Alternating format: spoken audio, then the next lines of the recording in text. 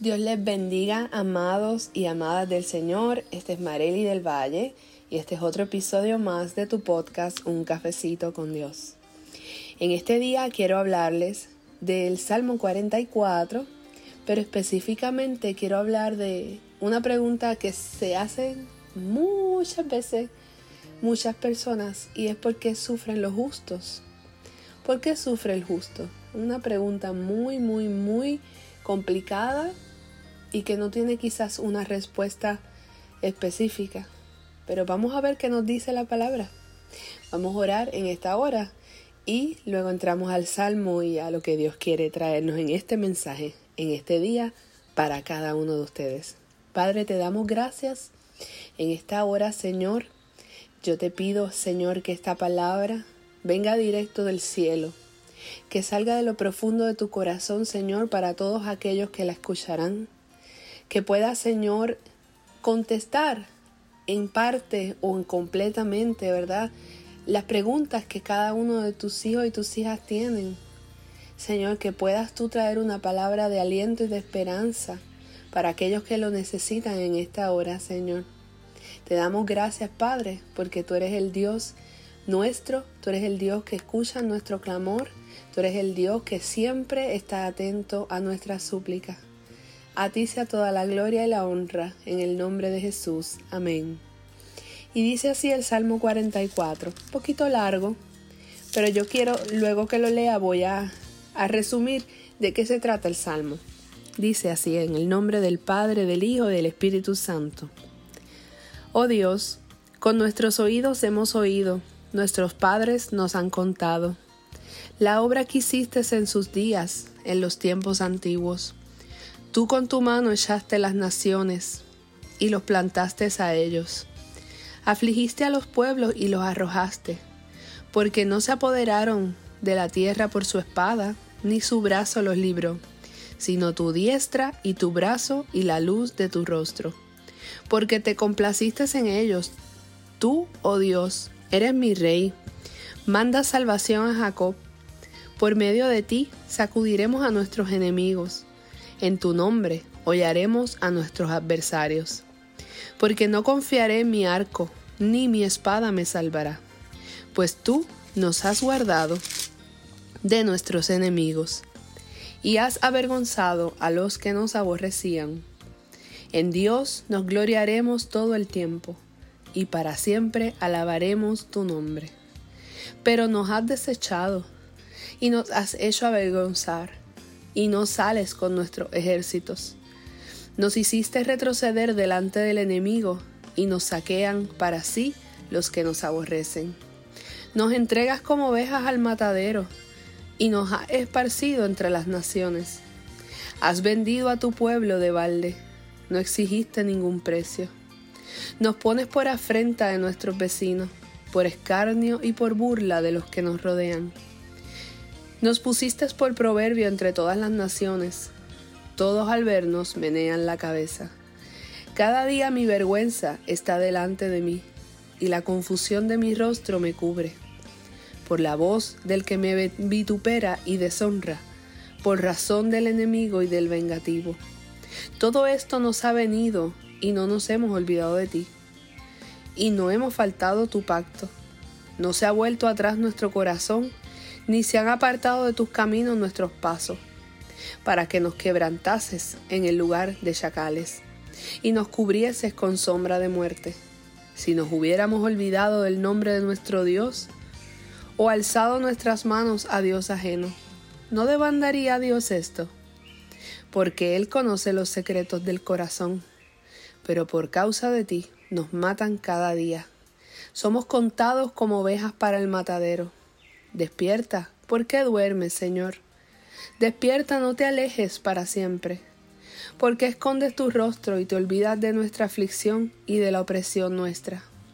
Porque nuestra alma está agobiada hasta el polvo, y nuestro cuerpo está postrado hasta la tierra. Levántate para ayudarnos, y redímenos por causa de tu misericordia. El salmista David cree que el pueblo de Dios está sufriendo en este salmo, y que es derrotado porque Dios los ha abandonado. Sin embargo, está confundido porque él no puede encontrar la evidencia o el pecado o la rebelión que explique el rechazo de Dios. De hecho, el pueblo permaneció fiel en ese tiempo. Ellos habían obedecido las leyes y habían mantenido sus corazones puros. El salmista se identifica personalmente con la experiencia de aquellas personas piadosas que viven según las normas de Dios, pero que aún así pasan dificultades y momentos difíciles cuando pareciera que Dios no está en medio de ellos. Uno de los libros que relata esto que el salmista trae es el libro de Job. En el libro de Job usted puede ver cómo un hombre que era justo, un hombre que era obediente, que no había hombre más justo y más obediente sobre la faz de la tierra que Job, y aún así pasó todos los sufrimientos y todas las dificultades que usted puede leer en el libro de Job, porque el enemigo fue donde Dios a pedirle permiso y a pedirle de que le quitara la protección que tenía sobre Job, ¿verdad? Eso cuenta el libro. Pero luego, al final, hay una conclusión hermosa, y es que a pesar de todos los sufrimientos, Dios restauró todo lo que Job vivió. Pero ahí hubo un intercambio, ¿verdad?, de preguntas y de interrogatorios de Job hacia Dios y luego de Dios hacia Job. Así que, ¿verdad?, vamos a desarrollar este tema que quiero traerles sobre por qué sufren los justos. En este Salmo 44 vemos cómo el salmista está recordando todo lo que Dios había hecho en el pasado con el pueblo, cómo Dios los había salvado, ¿verdad? Porque la tradición de ellos era oral y había que pasar, ¿verdad?, de generación a generación los hechos de Dios, y todo era, ¿verdad?, a través de contarles a las generaciones y también de los escritos que habían, ¿verdad? Pero la tradición era que generación tras generación se contaran y se hablara de todo lo que Dios había hecho. Usted lo tenías que contar a tus hijos, todavía lo tienes que hacer. Se lo tienes que contar a tus hijos y los hijos a los hijos, ¿verdad? Y así se iba pasando la información de cómo Dios había salvado maravillosa y milagrosamente al pueblo en muchas ocasiones. Pero luego el salmista dice, pero ven acá, estamos ahora en sufrimiento, parece que nos has desechado, parece que estaban siendo oprimidos, estaban siendo perseguidos, y ellos no se habían alejado, porque muchas veces el pueblo de Israel pecó, el pueblo de Israel se alejó de Dios, le dio la espalda a Dios y eran castigados cada vez que desobedecían.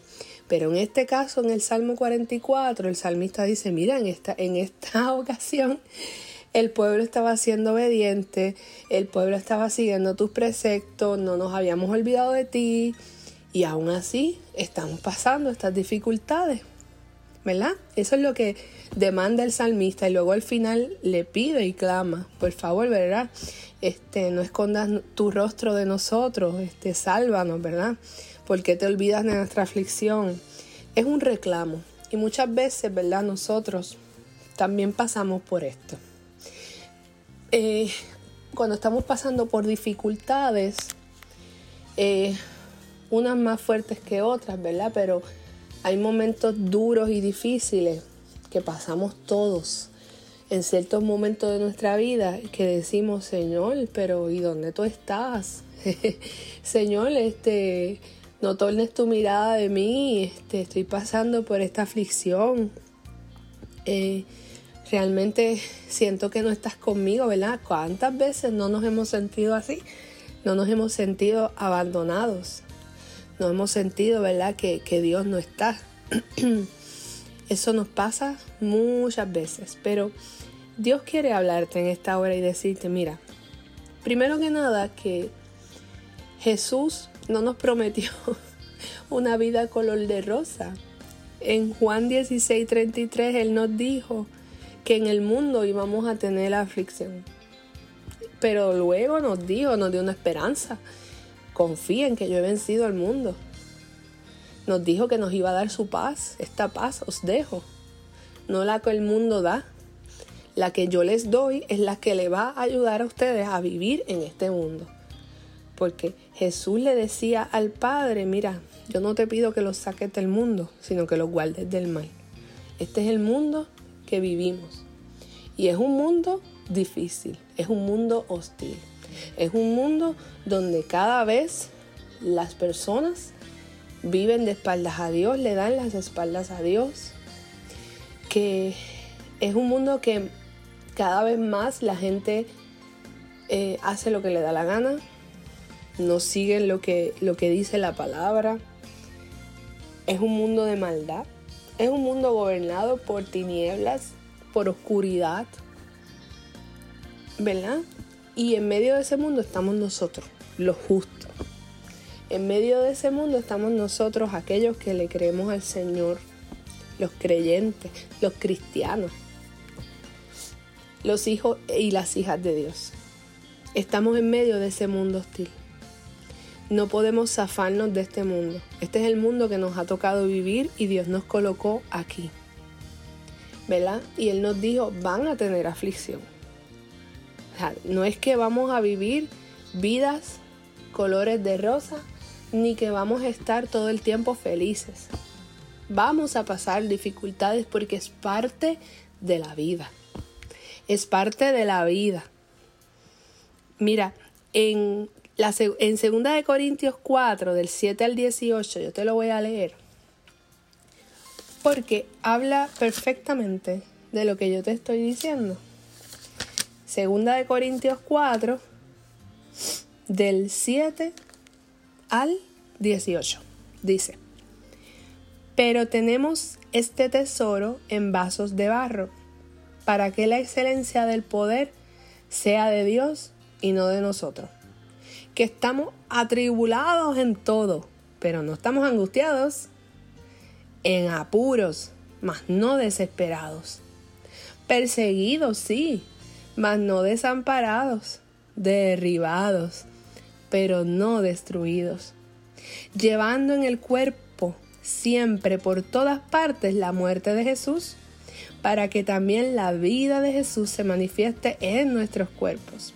Porque nosotros que vivimos siempre estamos entregados a muerte por causa de Jesús, para que también la vida de Jesús se manifieste en nuestra carne mortal, de manera que la muerte actúe en nosotros y en vosotros la vida.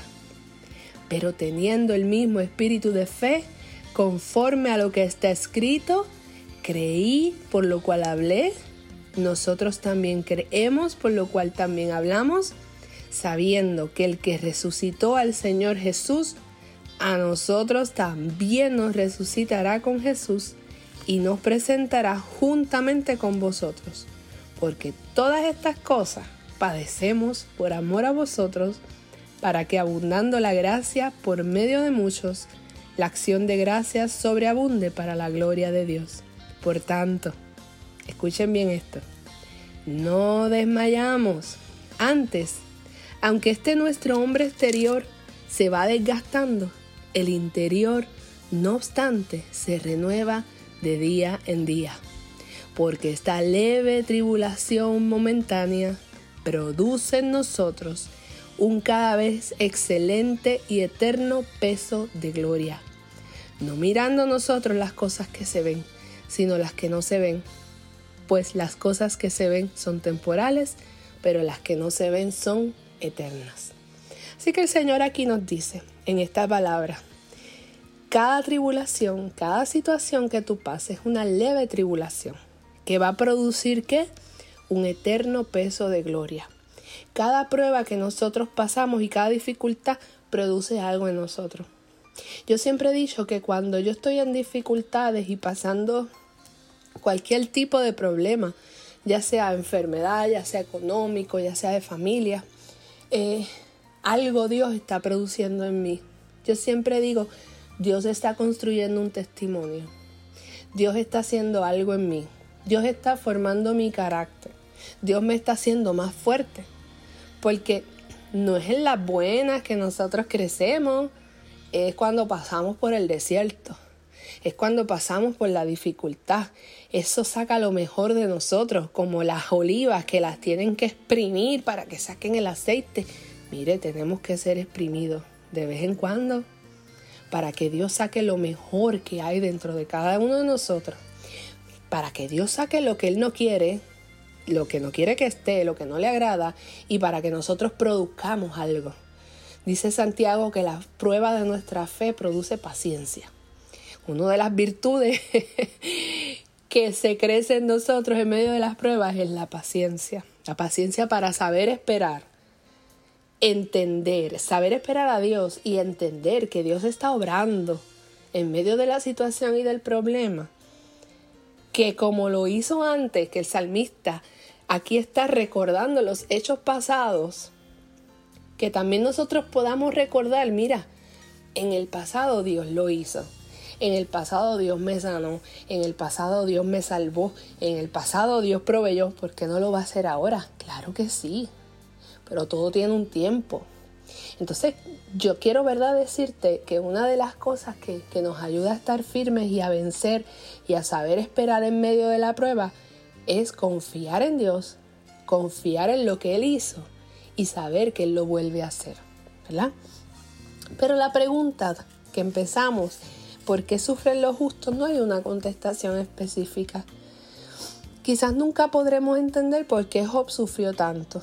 Porque Job, aún siendo obediente y un hombre temeroso de Dios, ¿por qué sufrió tanto?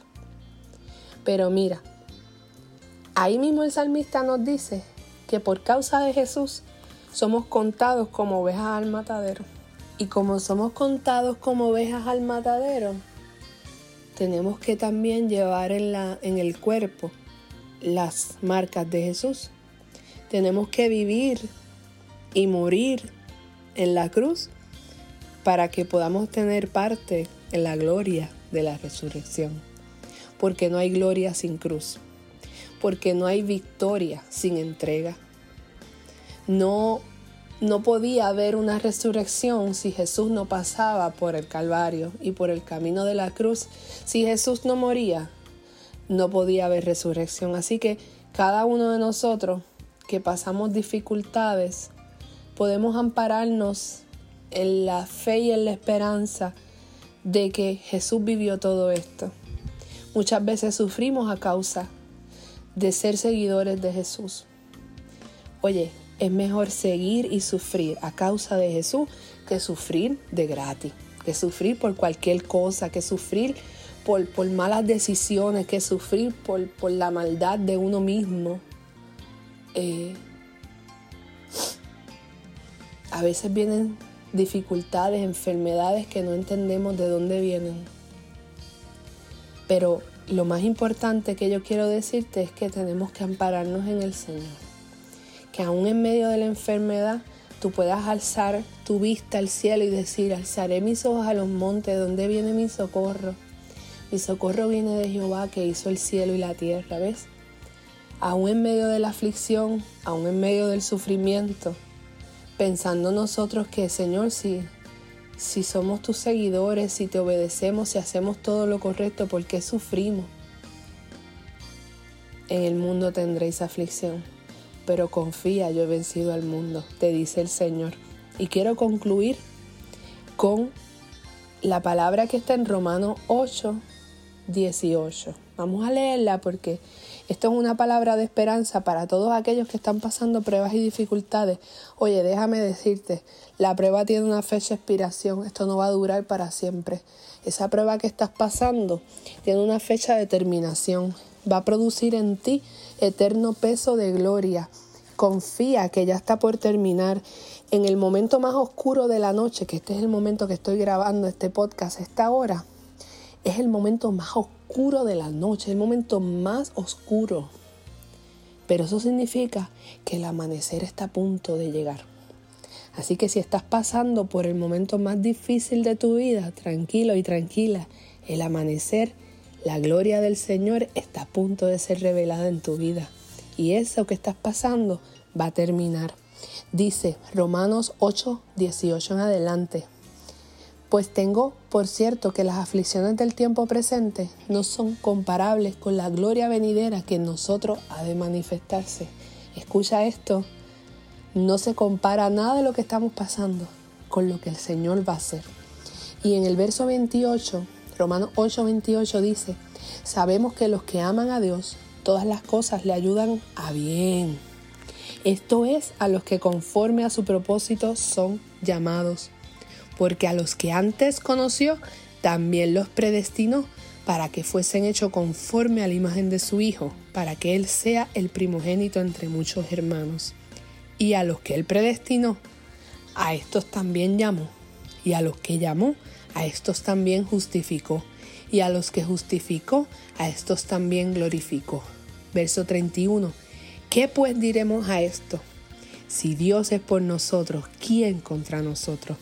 El que no escatimó ni a su propio Hijo, sino que lo entregó por todos nosotros, ¿cómo no nos dará también con Él todas las cosas? ¿Quién acusará a los escogidos de Dios? Dios es el que justifica.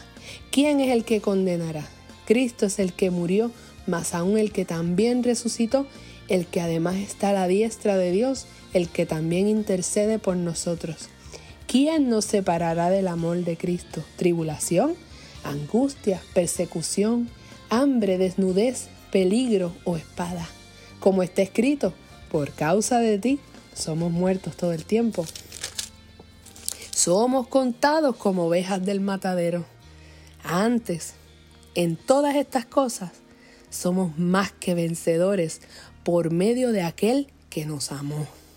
Por lo cual estoy seguro que ni la muerte, ni la vida, ni ángeles, ni principados, ni potestades, ni lo presente, ni lo porvenir, ni lo alto, ni lo profundo, ni ninguna otra cosa creada nos podrá separar del amor de Dios que es en Cristo Jesús, Señor nuestro.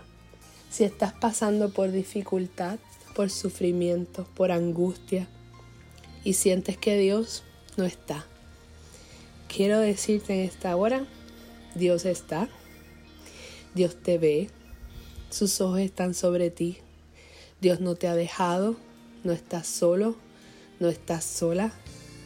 Por causa del Señor pasamos sufrimientos, persecuciones, pero la gloria que se va a manifestar en nosotros no se compara con todo lo que podemos vivir. Y recuerda que nada ni nadie te va a separar del amor de Cristo. Ni el sufrimiento, ni las pruebas, ni las dificultades. Dios te va a dar la fuerza que tú necesitas para tú sobrepasar todo eso y estar preparado y preparada para lo próximo. Dios está formando un carácter, Dios está formando un testimonio, Dios está produciendo en ti paciencia, Dios está produciendo en ti carácter, fuerza. Algo nuevo Dios va a hacer. Tú solo confía, espera y no desmayes. Que el Señor te bendiga, que el Señor te guarde y ya será hasta la próxima. En este tu podcast, Un Cafecito con Dios.